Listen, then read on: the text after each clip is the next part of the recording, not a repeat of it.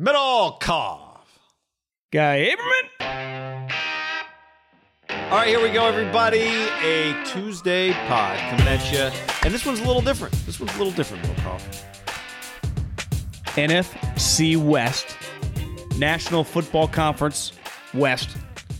Is that what it is? Yeah. NFC West pod. Let's do NFC it, West preview. Teams are on the field. And we made a big thing on Sunday about how the NFL's here. So let's dive into it like the NFL's here. Let's talk about the NFC West, the best division in football, and what we think it's going to look like this year. Can't wait. Let's do it. Before we do that, a couple things. One, mailbag. Get in it. iTunes. Leave us a review. In that review, leave two things. A question and tell us your favorite bar to hang out at, wherever in the world it might be. Yep, we have a YouTube channel. Go check that out. Hey, we're Middlekauff. We have a Facebook page. Go check that out. We load all the stuff up there. A lot of different platforms, a lot of different content. You can find us everywhere. Search us. We're there always, nonstop. Get on it. Also, we want you to hang out with us on Sunday, August 1st on our live stream because we will be announcing what we think is a big step forward in the Haberman and Middlekauff Global Empire. A new partner sponsor is joining the podcast, and we think you're going to love it. We are very fired up about it. I'm having a child. Just kidding. And the child is football season. Yeah, it's here. It's going to be a big year on the pod, and thankfully it has already been a big year, which is part of what led to the momentum of this partnership that we'll be announcing. And it's something that we think aligns right up with the show and with all of you. So we'll be filling you in on that new fun coming up on Sunday. Let's do it. Woo! NFC West, John, time to talk about it. NFC West preview. Here we go. We're going to do this a few different ways. We're going to go through overarching, go through the teams, and then we've got some categories that we're going to rattle through. But I think the first thing, and when we go through the teams, we can talk about their schedules. I think there are some really difficult schedules in the NFC West. You could argue every NFL schedule is difficult. But I do think this is going to be a long 17-week, 18-week, 17-game race for this division. I don't think we're going to look up 8 weeks in and it's going to be somebody's running away with it. It tends not to happen in the NFC West, and I think it's going to be a lot of the same this year. Well, in a theme that has been going all off season and even last year it's the best, deepest division in football. 3 of their 4 teams should have been in the playoffs. And we'll dive into the Cardinals here a little later, but they had a devastating finish to miss the playoffs. Yeah. And they went 8-8. Like they probably should have got to 10 wins. You know, the way Football Reference does it, they have, if you just type in 2020, they have what you should have been. And like Seattle went 12-4, and it's like, you know, they were like 10.2 and 6.4. And honestly, that's right. Like they didn't feel like a 12-win team. The Cardinals were an 8-8 team that should have won 10 games. And they were, talent-wise, with how they started, with the teams they had to beat at the end who were in shambles, right? Losing to the Giants, losing to the 49ers, at home / on the road for the Niners was hard to distinguish. But, like, we know the Rams and Seattle, I think, are just viewed as playoff teams because they're basically always in the playoffs. The Niners, despite only have the one season, I think are universally viewed as a really good team. I saw some quotes from Trent Williams. Someone interviewed him. They haven't reported yet, but like talking about Fred Warner and how awesome he is, and he's like, I've been in the league a long time. Like our roster on paper, like we're good, right? Like it doesn't feel fake, right? They're good. Now part of for the Niners is, do 17 starters disappear, in a month? Right. It's just can the guy stay on the field? Well, because that's been a problem. I do think by that, like to your point, I think you can look at each team in the division right now and say, here's a few reasons why they could be better this year than they were last year. Now, there were some questions about can the Rams defense continue? Seattle offensively was historic for half the year, and then it got to a point where by the offseason, apparently, Russell had a list of teams he'd get traded to. He was unhappy. But I do think for each of the fan bases, certainly for Arizona, you can see how you could be better this year. It's easy for the Niners in the same boat we can be better this year if you're a Niner fan. And I think if you're a Rams fan, you got Stafford. So you think you could be better this year. And if you're a Seahawk fan, you go, yeah, we were historic, but then we were not good, and we still ended up at 12, and we got 17 games. And we always find a way. Like I just think if you're a fan of any one of these teams, or even if you're not, you're just looking at it from the outside, you could expect each of them to be better or to win more games in 2021 than they did in 2020. I think since you and me have been doing this over this decade-long stretch, it's the best the division ever has been going into the season. If you remember when Harbaugh and Seattle were rolling and they hired Bruce Arians for the Cardinals, and immediately he went 10-6. Now, they missed the playoffs that year, but like the Niners and Cardinals were playoff teams, or excuse me, the Niners and Seattle were playoff teams and two of the powerhouse teams in the league. He went 10-6, and it was clear like this BA guy, like they're going to be a factor. And then they started going to the playoffs for several years after, but the Rams were a joke at the time. And I don't think they've had Seattle, the Niners, then the Rams and Seattle have been, that 1 year with the Niners. I don't feel they've ever been as deep, just top to bottom, where you could honestly, like you said, convince me all four teams could theoretically. It's harder to envision Cliff doing it, mainly because he's never really had a lot of success as a head coach. But on paper, they are a pretty good team on paper, guy. Yep. Like they got some talent. And like you said, that was with missed opportunities. They were 8-8. If I told you that the Arizona Cardinals won the division, it's not, there are way crazier things that could happen in the NFL this season than that, right? There are way crazier teams that I could list out all over the league to win the division. You'd be like, it's not possible. The Lions, all these NFC East teams. Yeah. Now, if you took like all the third place teams from last year, the Patriots, the Browns, the Chargers, the Cowboys, the Vikings, the Cardinals, like they would, they're a longer shot than some of those other teams, you would think. That's a pretty good list. It is. I mean, it's a pretty good third-place list. I mean, the Niners... Look, the Niners were the only team that allowed more points than they scored last year in the NFC West. And the NFC West was the only division in football that had only one team in the red. That, the division had only one team that allowed more points than it scored. And even then, the Niners were only minus 14. So... And I bet if we did like a deep PFF type breakdown, I mean, how many fucking pick sixes and picks were their quarterbacks throwing for a stretch? Didn't it feel like, yeah. I mean, I'm not trying to like act like the Niners were the 85 Bears, but their defense was good. The quarterback play in several games was an abomination. I mean, it was an embarrassment, right? Yep.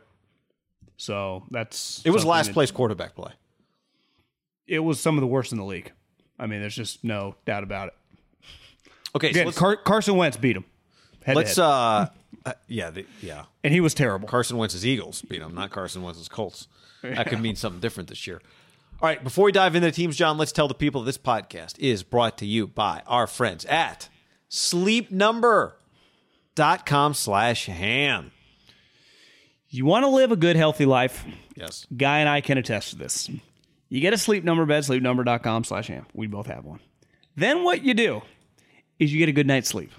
You get 8 hours, and the better you sleep, it's been proven. Sleep Number has done studies.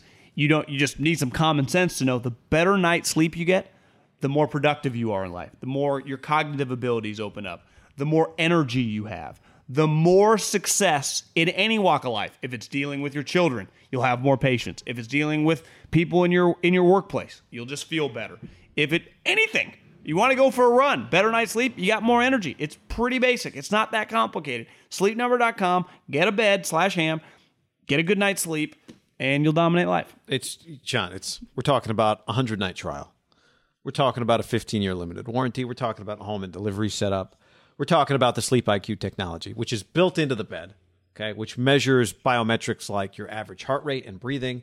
Every morning you get personalized insights for your best sleep. It senses your movements, automatically responds to help keep you and maybe your partner asleep. You can adjust the firmness on the sides of the bed. It's all right there for you. Get hydrated.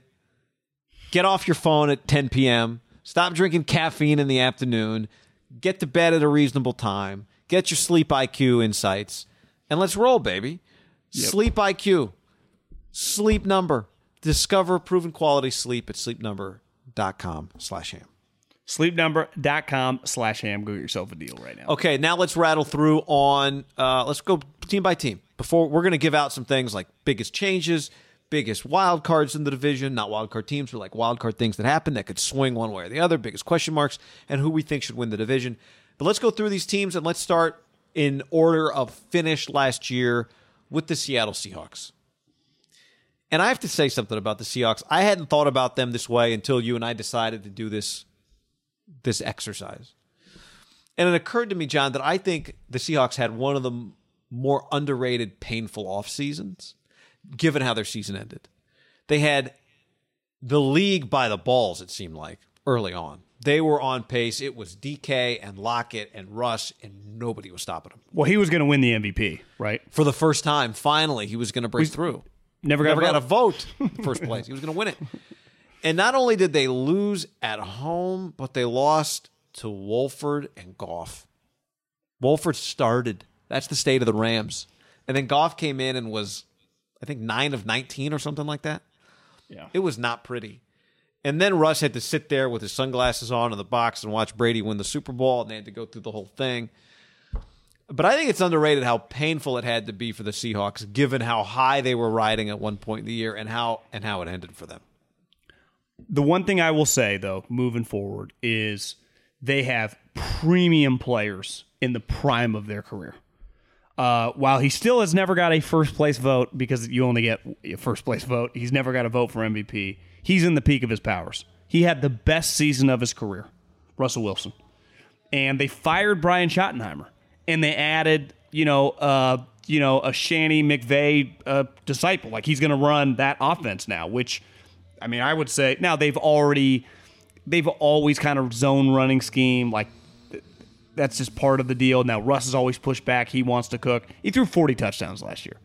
So they have him, Jamal Adams, who they traded for, star, he's got to stay on the field, and DK Metcalf. Like, if that's like your core three, and Bobby Wagner, who's probably like a borderline Hall of Famer, like, they got a pretty good group of players. They re-signed Chris Carson. They have a coach. I Googled them. Pete Carroll this football season is going to be 70 years old. 70. And like you said, they won the division and hosted a playoff game last year. Now, they lost it, but they hosted a playoff game.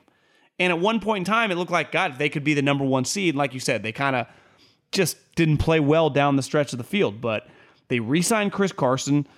Kerry Hyder, who we kept making fun of last year for the Niners, like, not making fun no one knows of, this guy's just like, it was kind of like, how is this guy this good? They added him. And Ahkello Witherspoon, if you tell me Ahkello Witherspoon has the best year of his career for Pete, like, I would believe you. I don't think he's going to be some shutdown corner, but like, that's Ahkello and Kerry Hyder. They do fit what Seattle does. And added Gabe Jackson. And we've been talking about the offensive line for the Seahawks forever. I mean, Russ got sacked 48 times last year. Now there's always this debate, like, well, is it on Russ? Some of it's on Russ. They still added Gabe Jackson, right guard. So I have no question marks whenever it comes to their offense. Like, they're just going to be explosive, even whether the offensive coordinator, whether there's a learning curve. To me, it's just their defense. When you think Seattle, Pete, in their prime, they had one of the hardest hitting defense in the history of the league. As in a time when the league was like trending to be the opposite of what they were.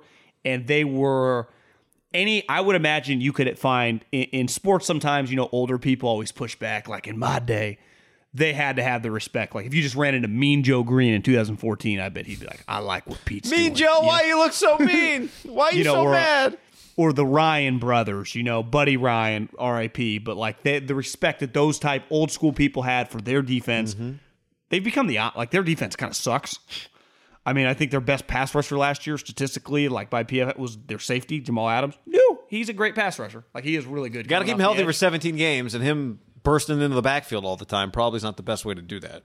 But do you agree if their defense can just be solid, like Seattle could be a major factor? Absolutely, and we'll say who we think is going to win at the end. I think one of the common themes we'll get through this show is everybody's defense is going to get tested in this division. So, they had Dwayne Eskridge, one of the 3 like sub 4.4 receivers that got drafted into the division in the first couple of rounds this year, right? It's Lockett. I think it's underrated. As someone I stacked Russ, DK, and Tyler Lockett in DraftKings, like, I don't know, 4 of the first 6 weeks of the season. Absolute game wreckers.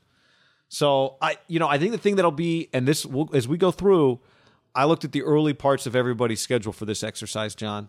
They go to Indy, they got Tennessee, they go to Minnesota, at San Francisco, the Rams, at Pittsburgh, New Orleans. They are not starting 5-0 again this year. Jesus, that's a tough opener. That's a tough opening game with the Colts at Indy. As we go through this, you're going to see the Niners starting at Detroit and at Philly are at an advantage. They have to take advantage of it because the Rams, the Seahawks, and the Cardinals all have really tough starts to the year. So what's Seattle going to be? Are they going to me, like you lose to Indy, beat Tennessee, beat Minnesota 2-1 coming into the Niner game? Niners, Rams, Steelers. Feels about right. Niners, Rams, Steelers after that? So I mean, if you're 2-1, okay. But now you're at risk of being under 500 6 weeks in. I think they'll be all right. I think they will too, but to me, this they play up to opponents and they play down to opponents. They absolutely do. When I say it's going to be a 17-week long, like it's going to take all year, I also think there's just going to be it's going to be an awesome division because these schedules are really tough. My final take on these guys, and I'm just contradicting and playing devil's advocate to what I said about their defense. They lost in that playoff game not because of their defense, because their offense sucked. And their offense hit the skids down the home stretch. And I watched some of Nick Saban's press conference at the SEC Media Days, and he's been saying this now for a couple years. He said the sport changed, and he's a defensive guy. He likens it back to when they hired Lane, and he said, Lane, we need to open up the offense. And he said this at SEC Media Days. He said, Lane had not been a spread offense coordinator, but I told him our offense needs to change, and you're our coordinator, you figure it out. And the sport has changed. Like, you're no longer... Do you think we'll ever see a Seattle 2013 defense again? Right? Well, the Rams last year had the number one scoring defense in the league. It was almost 19 points. Right. Like, if memory serves me correct, Seattle had a year where I think it was like 12-5. Like, because it's just, you could kill people. Literally. Well, the Saban, some of those SEC defenses were giving up like 8 points a game, right? Well, but no longer, right? They won the national championship. You and I put money on them, and Ole Miss scored, it felt like 60 points, and they still won the game. So if you could just argue, if Seattle can just get, last year I think they were like 8th in offensive points, if they could be a top 2 or 3 offense, which I think is his goal, right? Get Shane Waldron, Russell in the peak with these guys, they could win a Super Bowl if you have the best offense. That just might be the sport kind of now. You cannot have a Raiders defense, but if you're just middle of the pack, it's okay if your offense is elite. If your offense is like really elite, yeah. We saw the Niners. I'm talking elite. The Niners it's got to be better than it was. Elite defense, they were exceptional running offense, but okay passing offense. If Russell Wilson's your quarterback, forget what the numbers told you. You just watched it down the stretch and saw. If Russell Wilson's your quarterback, you have a legitimate shot. Yeah. All right, let's go to the Rams. Let me give you the Rams schedule since I went there with the Seahawks. I think it's the same deal. Chicago at Indy, Tampa, Arizona at Seattle. None of these are unmanageable.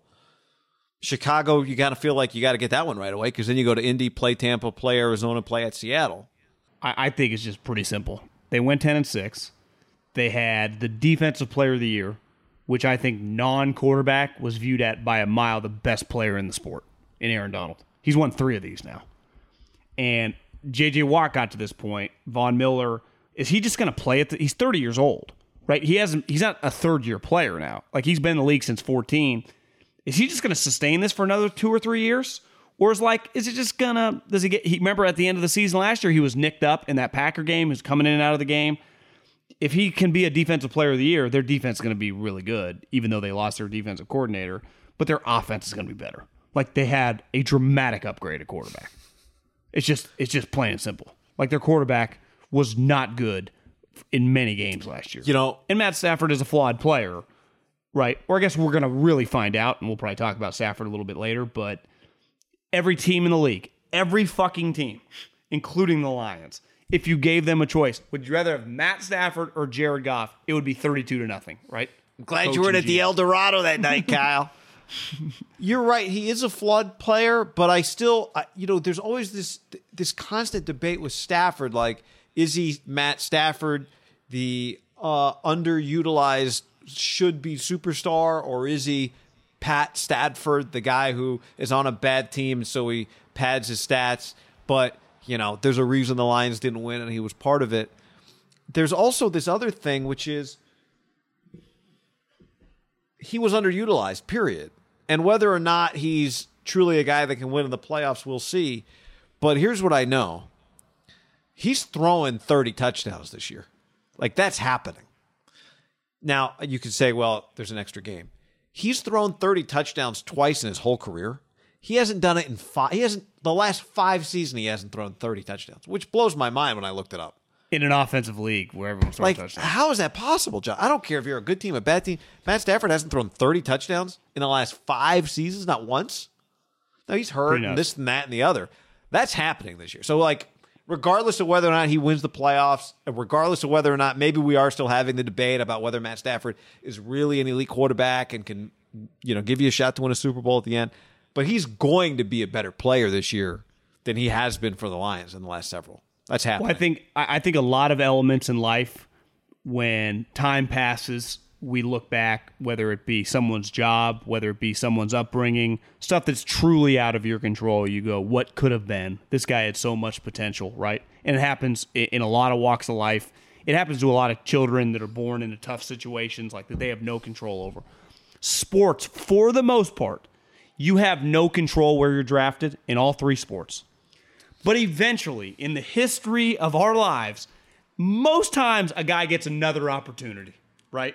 And a true opportunity to kind of prove his worth. And Stafford, for 11 years, was with he's getting an opportunity now. Like, to me, the best part about, I just think sports in general, like, we got to see Kevin Garnett leave Minnesota. And you know what turns out? He was a bad motherfucker champion. I don't know what it's going to turn out to be, but we're going to get several years to find out, and no one's going to be like, you went to a great team who had been consistently going to the playoffs with a coach that basically 90% of the league would take, like, with offensive weapons, with an offensive scheme that works. Like, here's what I know for the Matt Stafford defenders. You can back that, and I agree, but you're going to be judged wins and losses and plays.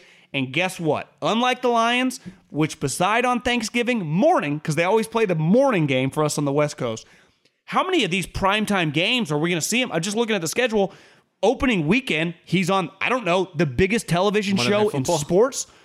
Is that Monday night or Sunday night? Against the Bears. They're on Sunday night because the Raiders are on Monday night. Ah, yes. And then 4 weeks later, they're playing Thursday Night Football, Seattle. So within the first 5 weeks, multiple primetime games. And my guess, 9:26, Tampa Bay, 1:25. Who do you think's calling that game? Joe Buck, Troy Aikman? That would be my guess. Yeah, the Fox. Week 3. Yeah. Yeah. Yep. So, I mean, I would say the Sunday first Night 3 Football weeks. and 2 Monday night games. So you're getting a lot of Matt Stafford where, again, the best part about sports is, like, we get definitive, hard. There's going to be some eye test, but I know he can make a 70-yard throw across his body. Like, we get that. But, like, tie game against the Buccaneers. Me and you are on our couch, 3:45, and he gets the ball back. Like, and fucking Todd Bowles is bringing the heat. Does he get it done? I do think he's going to get judged at a level in which he's never been judged. He has unlimited money. He has, I guess stats actually aren't as great as you'd think, which is kind of crazy, but he has respect of, like, the league. He's tough. But, like, is he Rodgers? Is he Russell? Like, can he fucking win games, guy? Right. When they matter. Like, the Lions have made the playoffs a couple times, but let's face it, they never matter. No one ever expects them to do anything either, right? Now, that's different. This is expectations. That he's never had expectations. And here's the other thing. He's playing for a coach. We saw what his coach did last year with Jared Goff. Like, it's not good enough. I got to do something else, right? He's not playing for some, like, all right, Matt, whatever you want to do today, it's cool with me. Like, it's a very intense. What was the thing? He was traded for 2 ones too. That's also part of gave this. Gave up a lot for him. I think I heard Schrager say that. Is it Austin Wentworth made the thing about how he doesn't even talk to Sean Monday through Thursday because he just knows, leave him alone. Like, I'll talk to him when he tells me about the game plan on Friday. So he's not playing. Like, he's playing for Fresno State dog. No, not Austin Wentworth. I always say Austin Wentworth. Who am I? I think he was. Wentworth did play for the Rams though. That guy made the NFL. I meant Whitworth. Is it Austin? Austin Wentworth. Andrew Whitworth. I always say that. Yeah. Bulldog in the house. Austin Wentworth. Sorry. Who did make the NFL? Yeah. But yeah, he's not playing for some guy who's not going to, like, Sean McVay puts pressure on his players and especially on his quarterback. So, and the other thing is, again, much like Seattle, Dwayne Eskridge, Tutu Atwell, Cooper Kupp, Robert Woods, Van Jefferson, Deshaun Jackson. Do with that what you will, but he's on the Rams, John. 8 games the last 2 years. He's on the Rams. Cam Akers, torn Achilles. So they got some stuff to work through. They got some. The receiver camp should be competitive. Yeah. But There's a lot to like. And I think you and I have been really impressed with McVay in that their down years, or their down year is pretty good. Like we not a Super Bowl contender, still pretty damn good. Raheem Morris, they lose Staley. They're not replacing him with some unknown. So John Johnson, one big loss for them, who was a really good safety, signed a big deal with the Browns. He was a key piece to their defense. Like, obviously, Donald and Jalen, two best players, two highly paid players. But this guy was legit. Like, he started, he got a big contract for a reason. Like, he's good. But, that's part of the deal, right? You're only going to keep on high-end teams your core 4 or 5 guys, and everyone, even good players, get recycled. Yep. Especially when recycled's the wrong word. Picks, they would have liked to keep them. They just don't have the money. Balancing your books. All right, year 3 for Arizona, the Cardinals. Cliff Kingsbury's third year, from 5-10 to 8-8. I'll tell you their schedule to start: at Tennessee, Minnesota, at Jacksonville, at the Rams, the Niners, and at the Browns. So pretty easy to start fast. No, not going to be easy to start fast. You don't think so? At Tennessee, Minnesota, at Jacksonville, Vikings should be better. At the Rams, Niners, sucks. at the Browns. Yeah, you're right. Some of those names I have associated in my head with 2017. I got to move to the times. Titans are good. Are the Cardinals kind of Seattle light, where they play up and play down to their opponents? No, because I think when we say that about good teams. Like, they get the benefit of the doubt. Yeah. Like, you're just playing. You're just you. Last year they started 6-3. They were at 6-3. If I told you that 8-8's making the playoffs, if I would have told you that after week 9 or week 10, depending on, I don't know how their bye week played out, you would have been like, the Cards are a lock if 8-8 gets you in the NFC, especially with 7 teams. They missed the playoffs because they went 2-5 down the stretch. 2-5 like that. They were, to me, the biggest disaster last year down the stretch. I know the Raiders fell apart, but it turns out they didn't even get close. The Cardinals went 8-8. The Bears got in at 8-8. It's one thing if you miss because you miss it by a game. They had the same record. The Niners kicked their ass with C.J. Beathard. They lost, I think, to the Giants late in the season. The eye test was, I just vividly remember watching them being like, this team doesn't even look like the team that we saw early in the season that had that epic game with Seattle. Remember on that Sunday night when DK ran the guy down? There was a period of time when they were 6-3 when it felt like they were a young kind of powerhouse unknown. Like, this team could make some noise, right? Kyler, I don't know if, I think is this guy an MVP candidate? Through probably week 7, 8, that type range. He was good. I think that's part of the question with them on the carryover is, did what we see at the end of the year, was that a result of the physicality of a season wearing on Kyler Murray? And whether it was or not, is that going to be part of just his story, right? I think that's part of why maybe there's a little bit of carryover to their year last year. And, then they had J.J. Watt, they had A.J. Green, they got a situation going on right now with Chandler Jones, they got DeAndre Hopkins. Freedom! There's just a lot going on for them, right? A lot for Cliff in his third year. Okay, you got some momentum. If I just said on paper, there's a first-year coach, he goes 5-10, then he goes 8-8, you go, that guy's probably on really solid ground. And it's hard to know. I don't have a great sense for whether he is on really solid ground internally. But it does feel like, they've got to prove something here. That doesn't necessarily mean win 12 games, but they can't end up back at, 7-10 or 8-9 this year. Listen, it's part of the NFL that huge name players move on. They are losing Larry Fitzgerald, who is, I think, I don't know if he's officially retired, unemployed. I don't think he is. Patrick Peterson is now on the Vikings. When I think their run of Bruce Arians, Larry Fitzgerald and Patrick Peterson and Carson Palmer. Obviously, Carson's been gone for a while now, but those guys were kind of the core group. Larry was even a little older then, but you're basically hoping JJ can fill into that role. That ain't DeAndre Hopkins' deal at all. Right? Chandler Jones is pissed off he's not making any money. Kyler, the knock on him is he's not Mr. Rah-rah leader guy, right? He ain't fucking Tom Brady, right? Or that's just not his whole deal. And then it goes, okay, well, is it the coach's deal? And it's not, kind of. People like him, but he's not, I don't know. I just think they have talent. Because the great part about the NFL is sometimes when a guy like Patrick Peterson, J.J. Watt, some of these names, one of these guys this year is going to have a throwback season.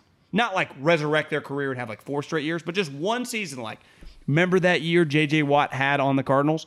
And I was thinking, like, get him next to Chandler Jones. Those two guys, like, couldn't they cause some havoc? They've drafted first-round linebacker that I saw TMZ said when he got pulled over for speeding, beg the cops to, like, give him a warning because I think he knew, like, I'm going to be in trouble.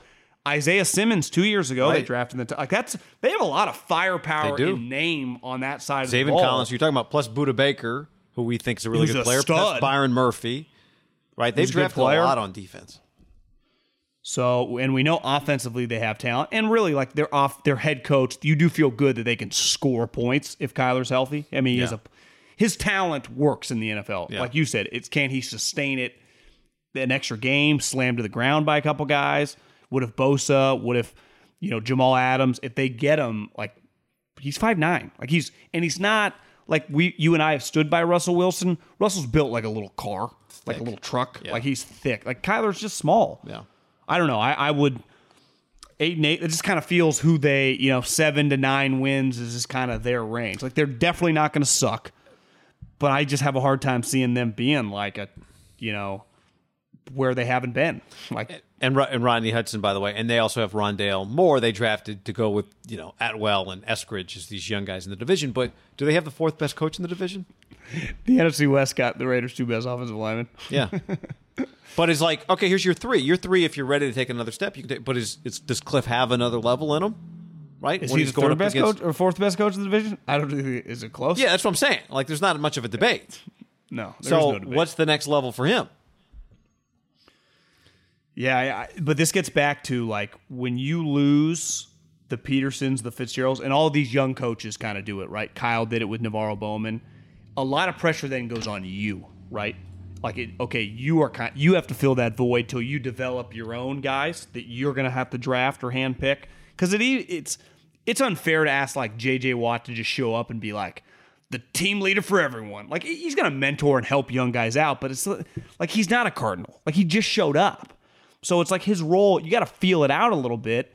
But, like, who else? Hopkins is worried about getting the fucking shot, which, like, there's just a lot going on right now for him. They're a little bit like, who did you said they were the light version of Seattle? You think they're the Packers light? Well, they have a little bit, just some drama that you would not want out of. Chandler Jones and Hopkins are their best 2 players. Like, it's not even debatable. Best 2 players. I mean, they're arguably 2 of, like, top 15 players in the league, right? One is already mad and claims he will not get it, which the vaccine thing for guys, this is a competitive disadvantage for these teams of their guys, especially star players. You get tested every day. You eat separately. You got to do things that are uncomfortable when everyone else is not wearing a mask. Like, it can get weird fast. And Chandler, like, is Chandler Jones going to show up this week? Mm-mm. So that'll be one. I mean, if Chandler Jones is showing up by the time we're talking, but do you agree if he holds out, like, leading into trade, like, for the first couple? That's one of the bigger stories in the NFL. Yeah, if he's demanding a trade. Yep, absolutely. So, yeah, 6-10, 1-7. Do you want to tell the people about Gabby before we tell people about do that now? Yeah. Gabby.com, GABI.com/ham, John. It stands for Get a Better Insurance. GABI.com/ham. Do what we did. Check it out. It's easy, guy. You and I found out very quickly that we had the best rates. That's where Gabby comes in, though. Your insurance rates, your car insurance, your health insurance. We insure everything now. You have to. Smart. Insurance matters for everything. But you want to pay the least amount possible and get the best coverage. Well, that's what Gabby did. You and I checked. We had the best rate. But on average, the Gabby customers saved $961 per year. $961. And listen, we all get them nonstop. Whenever you sign up for something new, they sell your information. Gabby, they will never sell your information. You and I filled this out probably like 5 months ago. Never got a call. Not one. No issues from them. Nope. They stand by their word. They're telling the truth. Gabby.com/ham. Insurance is crazy, right? Because you just you have it, you ignore it. Auto pays every 6 months. It's out of sight, out of mind. Renter's insurance or home insurance. Umbrella insurance, also landlord insurance, like I said, renter's insurance. And as John said, the car insurance. And it's very simple. apples to apples. 40 of the top insurance providers, including Progressive, Nationwide, and Travelers, all in one place. And they're giving you a quote for the same exact coverage you have. So you're not doing like spreadsheets like, okay, if I add a little more here and take a little more here, wait, is that the same? Which one's a better deal? It's just like, here's what you got. Could it be cheaper somewhere else? That's it. Put your policy to the test like we did. Get a better insurance with Gabi.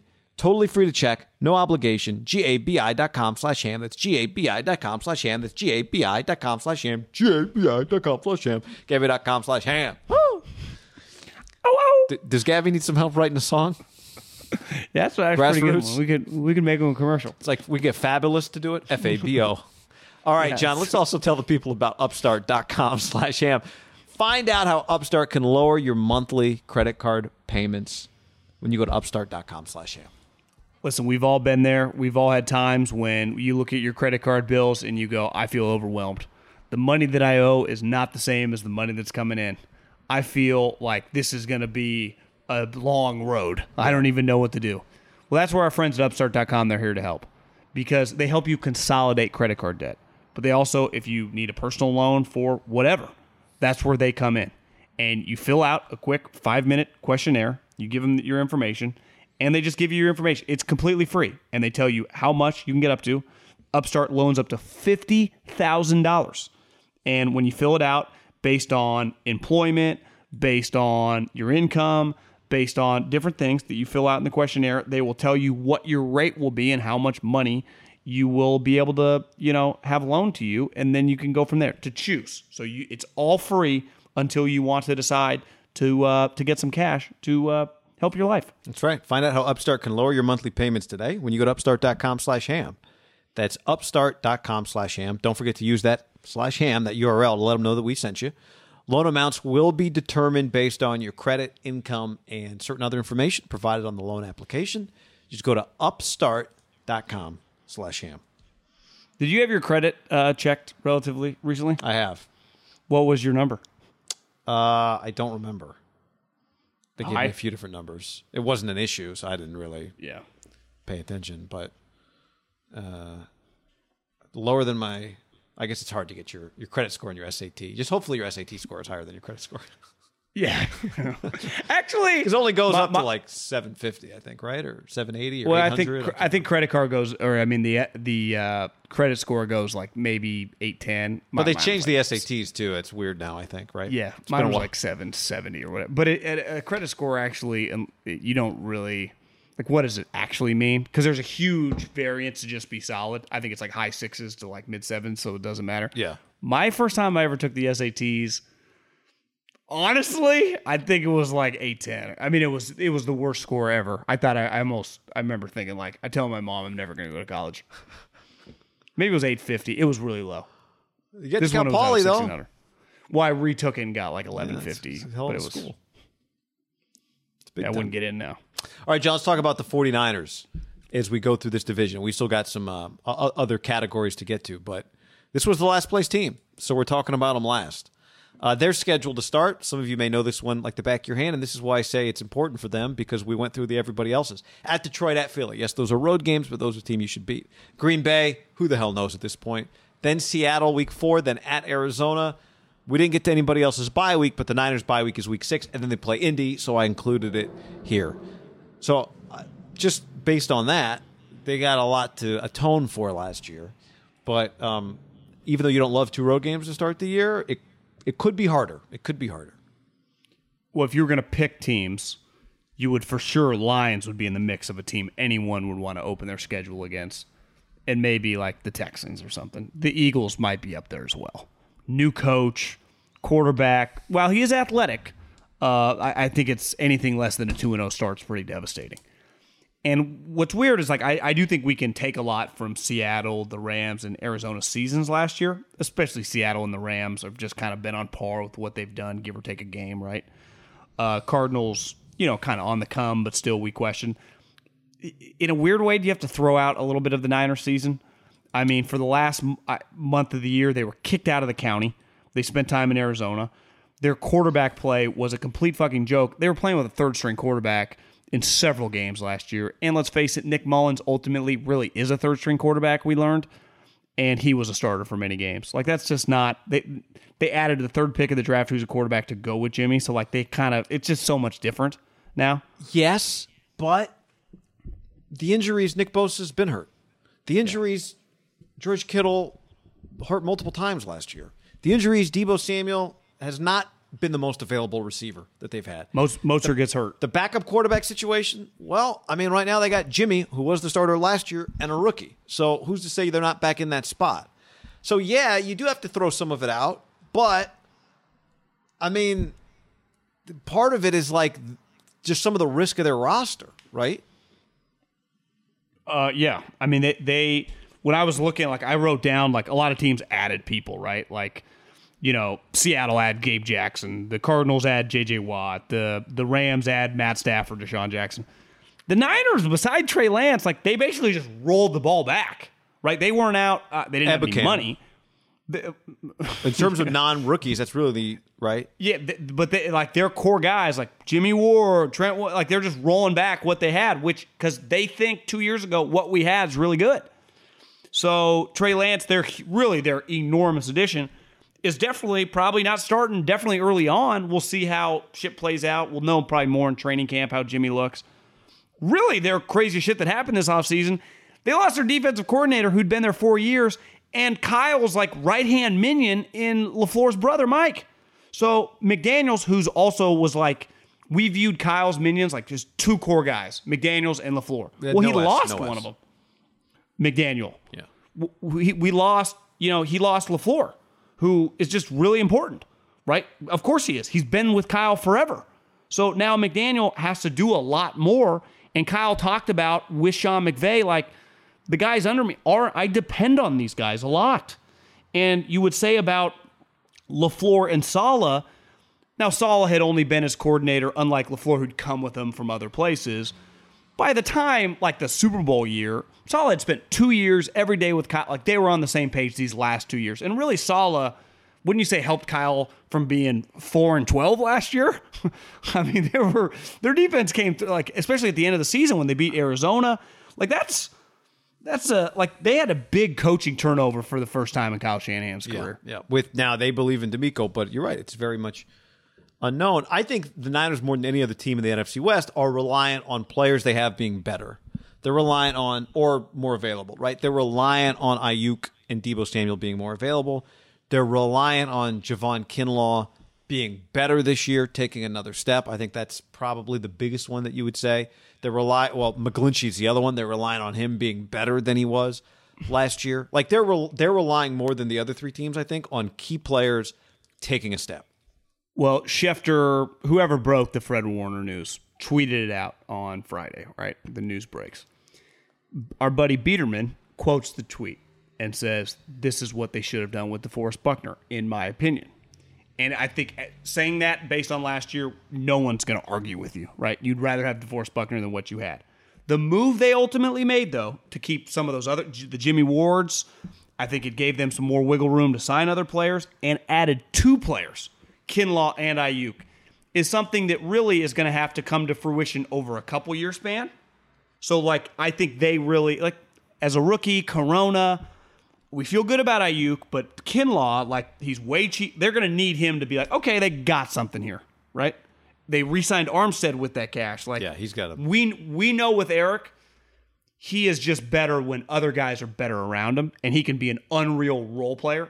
But, like, if Bosa's going to be gone, he's going to be neutralized. But with Bosa, and if Kinlaw can be solid, like, we saw Eric Armstead on a fucking Super Bowl team. That guy kicked ass. Remember how good he was in 19? 91 was everywhere. Making plays, causing fumbles, just causing havoc. So that move for DeForest Buckner, one, kind of added like 6.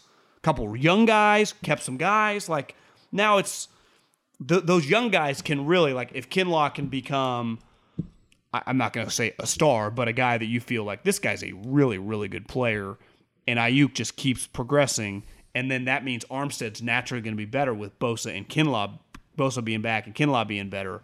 That move you feel much better about that transaction. Because right now the Colts, they're a winner in the transaction, right? They had one of the best defenses in the league. They were a playoff team, and he was their best player last year. Yeah, they got the guy. Yeah, and the Niners, I know you're not going to say Kinlaw needs to be a star, but he needs to be, he doesn't need to be close to a star for them to be good, but for it to really work out for them, he's got to be kind of on that just anchor star track. Well, didn't you say, I remember last year we were talking about the Bucks, I guess it might have been this year, like how good Jason Light had drafted? Yeah. Never forget, they flip-flop picks. Right. They took Tristan Wirfs, and Tristan Wirfs was like a Pro Bowler. Yeah. Now, I'm not saying, like, where would you have done, I guess you traded for a couple days later for Trent Williams, but we just do play that game. Like, sure. Would you rather just have Tristan Wirfs? Well, no. If Kinlaw's good, then you wouldn't rather have Tristan Wirfs than Kinlaw and Trent Williams, right? And Kinlaw, as we saw when you and I went to practice and just pictures that kind of gravitate throughout the internet, is an enormous human being. He is an exception to the exceptions of the human race. Yeah. Now, and DeForest was also an enormous human being, and Armstead is also an enormous human being. So they just need, they're enormous human beings. And luckily one of them, Trent Williams, who is an enormous human being, is elite. Yeah. They just need their enormous human beings to be good. They just need their enormous human beings to come up big. Now, over to you, John. Okay. So we'll get some categories we want to go through here. The biggest changes in the division that will affect this race. The biggest wild cards in this division, not wild card teams, but wild card situations. Things that could swing the race. The biggest question marks and who should win the division. So let's start. Biggest changes in the division. What do you think the biggest change in the division is? Should we even say after Matthew Stafford, or is there something that you would even consider to be on par with Stafford? Yeah, I think the thing that's unique about football is coaching changes. And, I would say in baseball, probably not even much, but in basketball, like the head coach. In football, coordinators moving is a really big deal, right? In college and in the pros. And we had 3 coordinator moves. I would put Robert Saleh, he'd been there 4 years. Like, to me, why I would not put Brandon Staley, despite them having the top defense, he was only there 1 season. If he had been there the whole time with McVay, you'd be like, God, they had just developed this thing. Like, how's he going to replace him? Also not being replaced by a first-time coordinator. He's being replaced by a former NFL head coach. Who Sean's very close with. Yeah. I would imagine he feels it's going to be a very smooth transition, kept defensive staff there. Again, I'm not trying to diminish Brandon Staley. What he did last year was really good, and I hope for our own entertainment, he's good with the Chargers. But Kyle has had 0 turnover, and Robert Saleh, like I had mentioned a little earlier, took one of his minions with him to run his offense. So it was a kind of a double whammy. You lose LaFleur, and you lose your defensive coordinator. So it's just, like, for example, Pete hired Shane Waldron from the Rams staff. So you're like, oh, he's going to run this offense, which they all the Shanahan minions run. Well, but I know Russell Wilson's going to be good. The offense, their offense is going to be fine. That's not the issue. The defense, like Robert Saleh, DeMeco Ryans, that's, to me, I'd put that right there with Matt Stafford. Because again, the floor for Matt Stafford is still pretty high. Like DeMeco, you just never know with coaches, right? With coordinators. Yeah, shit can change. I do think the Waldron thing. I don't. You're right. It's probably not as big, but and it's been a function of the fact that the Seahawks have just been in big games, so their coordinators have been, in spots to be criticized, but it's never felt like they get shit on a lot. Yeah, Darrell Bevell won a ton of games, right? Yeah, Brian Schottenheimer won a lot of games, but it's never felt like it's all been. They get at least from the outside. Twitter. It's not that Pete even complains. It's not like there's been beef with Pete that everyone knows about. But those guys are it's a hot spotlight. And so on one hand, it's a hot spotlight for Shane Waldron. On the other hand, do we look back and go, Russ was incredible? Does this guy help lead Russ to his MVP season? I mean, we saw what happened. Aaron Rodgers was an all-time great quarterback before Matt LaFleur showed up. Once he bought into LaFleur, he found another gear. So I do think that's not nothing.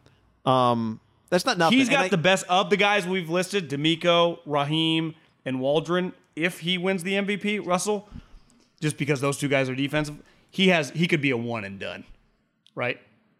Runs the scheme that every owner wants. Yeah, absolutely. It could happen fast. Absolutely. If Staley could be a one and done, if a lot of guys could be a one and done, then he can be a one and done. And it emphasizes seeing all these coaches turn over in the division shines a light also on how important it is, how beneficial it is, I should say, to have your head coach be a coordinator, particularly an offensive coordinator, because these guys move quickly.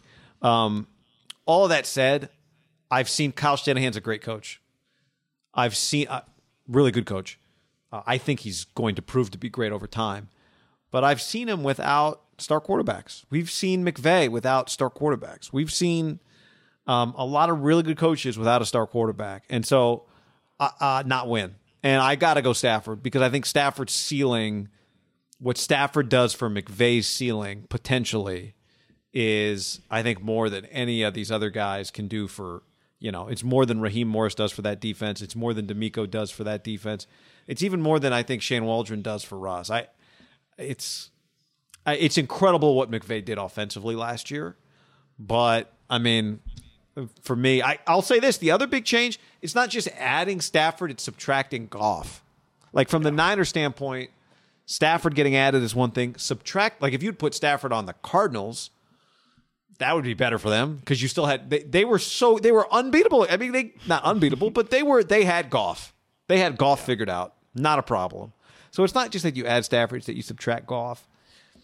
That's massive. But you're right. I mean, I do think, and you and I have talked about this a lot. If it was a vote, the Seattle, the Niners, and Cardinals all would have voted for Goff to stay. Yeah.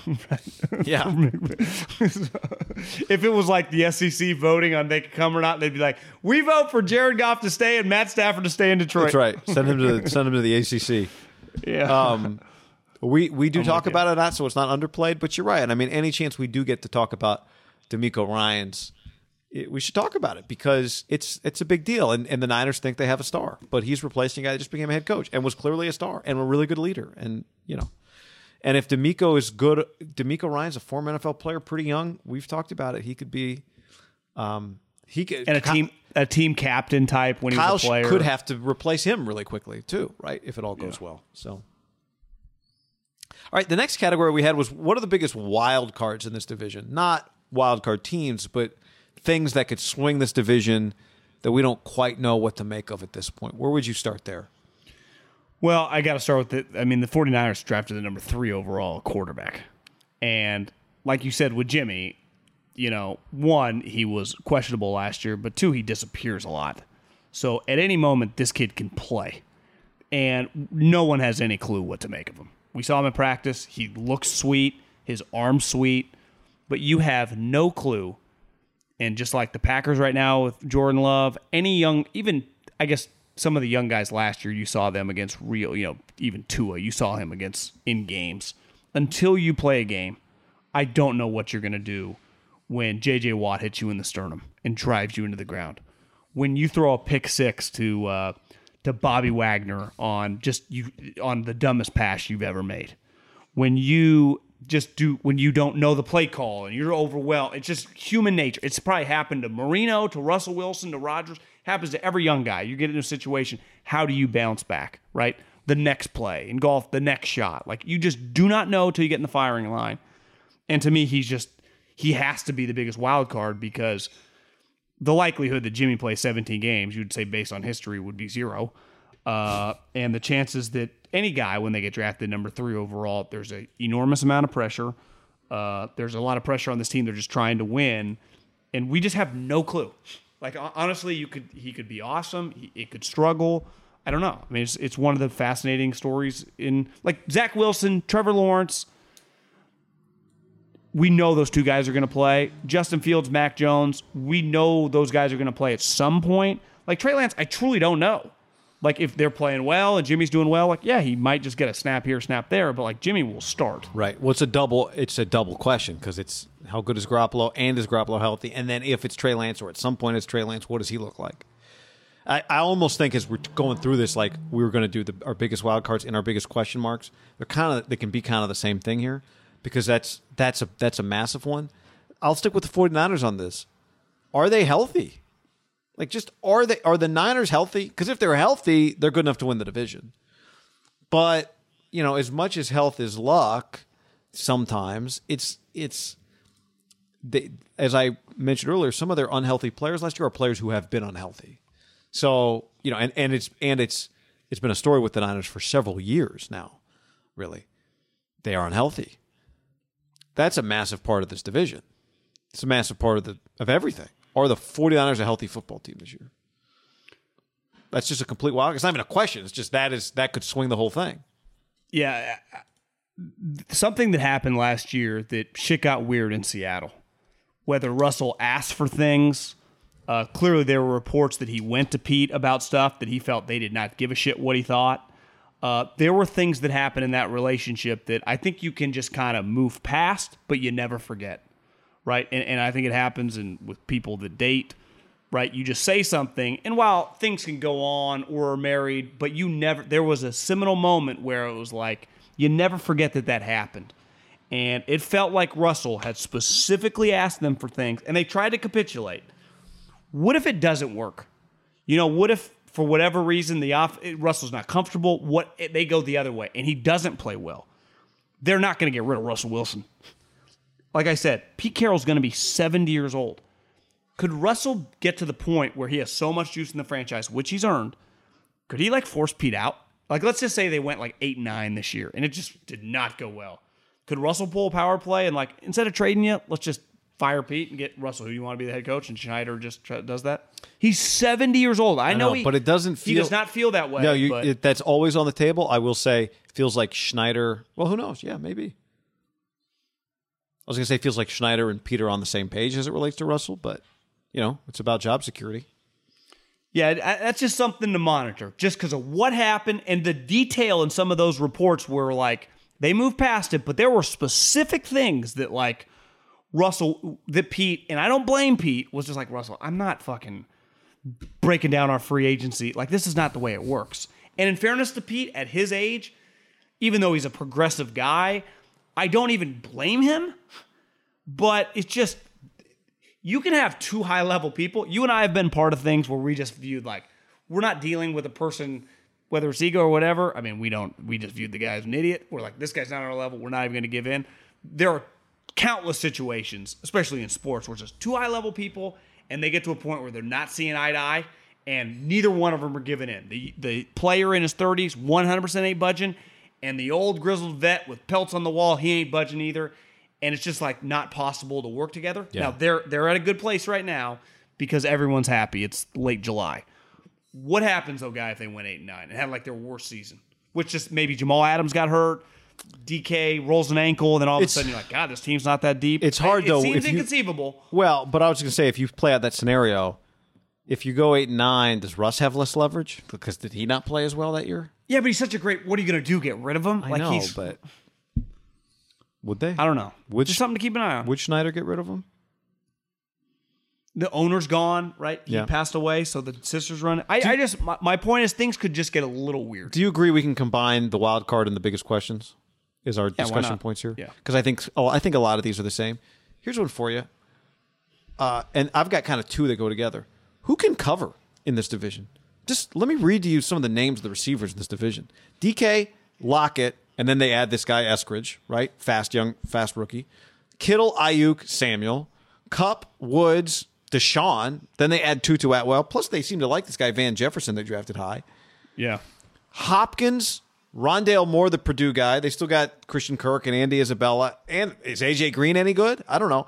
Of those three rookies, Eskridge, Tutu Atwell, and Rondale Moore, you figure one of them's going to be kind of sweet, right? What's the average speed on those three guys? I think it's 4.3. 4.31. 4.33, something like that. So I think you have to expect that one of those guys hits. And it's you think Dwayne Eskridge's going to have a hard time? He's got Lockett and Metcalf. I think there's going to be he'll be running free a little bit. All of them. Seattle has stupid speed because DK hauls ass and Lockett's fast. That's pretty explosive. So which one of those guys? Maybe it's going to be pretty hard for them to go 8-9. Who's going to? But it's this whole division is who's covering. Who's going to cover? But isn't that kind of the NFL? Absolutely. But this is not just based on scheme. It's look at these people. And then on top of that, you have to account for the running ability of two of the quarterbacks at minimum, right? Kyler and Russ. And if Trey Lance plays, then him too. Yeah. It's just... And then just... Yeah. It's a nightmare. And all these teams... Well, really three of them, right? The Cards are not that team. Want to run the ball. So, part of what opens up the passing game? Well, when you're getting smashed down your throat with the zone running game, right? You're like, you got to bring a safety into the box, and then they hit you with the deep passing game. I like that. And to me, we've touched on this a little bit earlier when we were talking about the Rams. But to me, I do think just in the league, I would say two guys, there's just going to be a huge microscope about their ability. Like there's a huge microscope under Aaron Rodgers, like what's going to happen if he went to another team. But no one argues like, is he a badass? Is he one of the greatest athletes in the history of America? Like the answer is yes. To me, Carson Wentz and Matt Stafford, both of those two guys, somewhat similar. Obviously, Stafford's a lot older. But like, are they good? Like we know they're talented. And Wentz had such a shitty season. Stafford was like decent, like, and has been 2 years ago was really good. Like, but is he a winning player? And I think that is going to be a true narrative that we're all talking about. And when we're watching him, like, I'm going to be pretty dialed in on this guy. Like, do I feel confident? And you'll know by like mid-season. Like, do you feel confident when he gets the ball back in a tie game? Because like Russell, Rodgers, Mahomes, Brady, you don't even flinch. You're like, the Bucs are winning this bad boy, right? For the Rams, and even with Kyle, we've always thought like they'll figure it out. But like now, Sean McVay has a talent. Is this guy gonna throw? Because my buddies with the Bears always said like his downfall is just he can play hero ball because he has the best arm in the league or one of them. So it's like, does he early on, and then you know how it snowballs, like throw a devastating pick six, and they're instead of being 5-1, they're like, 4-2, but then have a couple tough games, and all of a sudden, like there's, that can happen. And for a team that, like their quote unquote fan base, I don't know any Rams fans. I actually have met one. Marcus that worked with the Warriors. Honestly, the only guy I've ever met. They're like, I'm a Rams fan. So it's like, but nationally, they are covered like a powerhouse team. And, Collinsworth doing these games, Aikman doing these games. Everyone's going to be talking about them. Like they're covered nationally, probably infinitely more than they are locally because the Dodgers, the Lakers. It's going to be. We're going to talk a lot about Matt Stafford. Yeah, because we're going to have takes on him. Well, because everyone's had takes, and it feels like we're about to get answers after years of questions. Yep. Okay. Do you want to do who we think should win this division? I got one more quick question. One. Yeah. I do think this guy. He did, I think, at one point in time, he might have led the league last year in pressures. I know he didn't, the sack numbers weren't there, but J.J. Watt, a lot of people in the league still think he's solid. Like, if you put him next to Chandler Jones, and those other guys, we know Budda Baker just makes a million tackles and crushes people, and if Isaiah Simmons is okay, and the middle linebacker, like, could they have, like, a dominant front? If you have a dominant front, your defense just is better, right? If you're just, like, sacking the quarterback 30 times. Can they play with that? Guys. Can Cliff take advantage of that? That's what I don't know. Will they just run the football and like? Are you expecting a J.J. Watt just like he's good, or like it's just a swan song? No, I'm expecting him to be a good player, overpaid but good. Yeah. Now Chandler Jones, if he never shows up, he'll play. Chandler Jones will end up on the field. I'd give him a couple $1 million, make him happy. Okay, should we do who should win the division? Now this is different than a prediction. To me, I'm looking at this like which team has the right to feel the most like they're the ones that should win the division. That's how I'm viewing this. Yeah. Do you want to do it on the count of 3, 2, 1? Count it down? Yes. 3, 2, 1. Seattle. Rams. Oh, okay. I look at it this way. Russell Wilson, the best quarterback in the division, is in his prime. Shane Waldron, I think we've seen that type of offense. You can acclimate really quickly if you're willing to, and it can make the most of a player. I think they have the best receiver. If we did a receiver draft in this division, DK Metcalf would go 1. Tyler Lockett is a stud. Yes, there are some holes. Maybe they've made their offensive line a little better.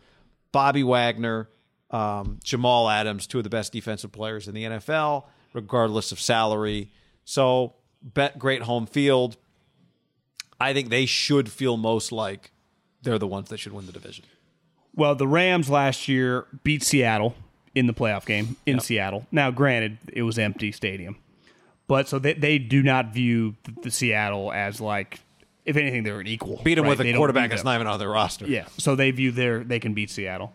The Niners, who have been kicking their ass, well, they're like, well, we just upgraded quarterback. You've been kicking Goff's ass, so we feel we'll start splitting with you probably. Right. The Cards were just better than the Cards.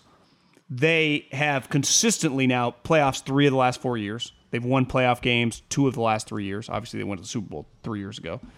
But you add Matt Stafford. Defensively, they have the best defensive player in the world in Aaron Donald. The defensive coordinator changes, but you get a guy that Sean McVay is very comfortable with. I just think internally, and I think that's why universally it feels like they're kind of being picked, which is kind of crazy. Like your pick, Seattle, honestly, they're not getting as much respect as they should. I think the gap's really, really small. But Seattle is just like, how long do you just get like 15 years? Like it's just Russell never missed a game. Like what if he does eventually get hurt? There's just so many variables. Seattle has just had this slim margin that they've always made up for. They play on the Russell's edge. greatness. They play on the edge. And I think the Rams are more likely to get a little bit away from the edge, which this is where a team we haven't mentioned yet. I think the Niners can also join them. I just couldn't pick them. Like the Niners could win the division, and I'll just be a little shocked. One of the reasons I won't be that surprised. One of the reasons I said Seattle is because I do think the Niners will be good again, and I think the Niners have a harder time with Seattle than they do with the Rams. You agree, though. I mean, 2 years ago, or I guess the year Jimmy tore his ACL, remember they opened up in Minnesota, they got their ass kicked. Then they played Detroit at home, and they almost lost to that game, and Stafford was good against, like, Stafford is just, it's a different animal. It is. No, that's why this division is, because the 49ers, to me, if you said, who do you think is going to win the division? I think you could put the 49ers on. It's hard to put them on equal footing just because Jimmy's such a question mark, but they have so many other things going for them. You can legitimately pick 3 different teams, I think, to win this division. I don't think you pick Arizona. But, I mean, that's what makes this division great, but I just... I think everybody's flawed. Like, to me, in some ways, Seattle... They have holes, but they just have, at least I know what their quarterback is. I think I know that Matthew Stafford. I think I know a full season of Jimmy.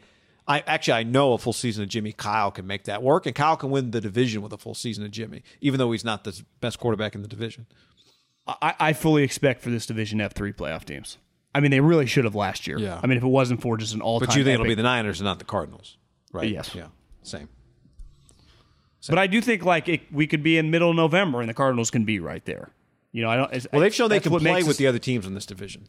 That's just what makes this division so clearly the best on paper is like they just do not, unless some devastating injury happens to a quarterback, and it did last year to the Niners, and they still won 6 games. Like the floor on these teams are so high. It's why the games. They're Sunday night games. It feels like you can mix and match any of these 4 teams, like Seattle, Arizona. Rams, Niners, and it's just always just a sweet game, right? Yeah. They have been good the last couple of years, these teams in primetime games against each other. Week 4, John, week 4, you get Rams, Cardinals, and Niners, Seahawks this year. It'll be a big week. Yeah, and I think the one thing with 17 games, and I guess it's been this way a little bit with 16 games too. It's like you're just adding a game, but you know how the baseball season, like you're like, oh, they're 3 games, but it's so long. Like even if you're 4 games out, like in July 25th, you by no means the division's over. I think there are going to be several swings in this division where you're like, damn, Seattle's going to win it. Damn, are the Cardinals in first place? Because they're 5-3. You know, it's going to ebb and flow pretty well. I'm with you. I think it's going to feel longer than 16 games. Obviously, it's 1 week longer. It's going to feel a lot longer. And part of it is that's why I kept reading their schedules early, because their schedules early are, if somebody comes out of the early part of their schedule like 4-1, 5-0 even, it's going to feel significant, but there's still going to be a long way to go. You got to beat, and this is true any year, but in a year where these teams are so good, you cannot lose to shitty teams. You know, you can't be that 12-point favorite in random weeks. Like that is going to differentiate to me who wins and loses, because all these teams, 4-2 might be the best, and all these other teams might go 3-3 or something like that. But like whoever in week 14 is a 14-point favorite against the Jags, and you just fucking and it happens every year. And sometimes, remember the Niners, it ended up not costing them that loss in 2019 to the Falcons. It easily could have, though. Well, that's this. It easily could have. This season, it will. To me, what you just described is the NFC West. That the second you feel like you've got a 2-game advantage, all of a sudden you're playing for your life, and all of a sudden it's like, wait, we're on the verge of being a wild card team. I thought we just had control of the division. It happens fast. Happens fast. Would you be shell shocked if one of these teams was like a 14-3, just No. some powerhouse. I've seen them all. See, be I that. kind of I expect them all to be like in the 11, 12, 10. But how could I be 12 shocked if range. one of them? I've seen all three of those teams be that already recently. Niners, Seahawks, Rams have all been that team. Shocked is the wrong piece of wrong verbiage. Do you expect something like that to happen this year with one of these 4 teams? I don't, because I still have questions about all of them. Like, that's what's crazy. It's the best division, I think, in football, but I go, okay, are we going to... There's just some questions, which part of what makes this fun. It's like... That's why I guess my point was I expect, like, the fourth-place team could be 8, the first-place team could be 12, and they're all, one team wins 10, one team wins 11, one team wins 12, the other one goes 8 and 9. Yep. That's what... I mean, it would be... And they're like, that's the best 8 and 9 team we've ever seen. I know. It's... If we get that, it's going to be a hell of a year in the NFC West. All right. That's the final word on the NFC West. We now turn our attention to next pod. Adios. All right. Thanks for hanging, everybody. Save big on brunch for mom, all in the Kroger app. Get 16-ounce packs of flavorful Angus 90% lean ground sirloin for $4.99 each with a digital coupon. Then buy 2, get 2 free on 12 packs of delicious Coca-Cola, Pepsi, or 7-Up, all with your card. Shop these deals at your local Kroger today, or tap the screen now to download the Kroger app to save big today. Kroger, fresh for everyone. Prices and product availability subject to change. Restrictions apply. See site for details.